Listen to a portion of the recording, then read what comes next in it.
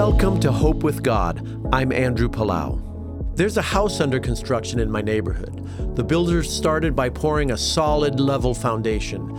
They then add the sturdy bones of the house. Without that solid foundation and the beams and the joists, the whole thing would collapse. The Bible describes Jesus in a similar role. Jesus became the basis of our salvation, the foundation of our faith.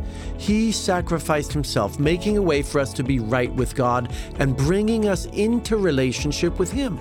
Because of this, Jesus has become the cornerstone of the house that he is building. And the Bible tells us we are living stones in that structure. You are joined in Christ to a huge structure of believers all over the world. This is his church. What an honor to be a stone in that building. This is Andrew Palau.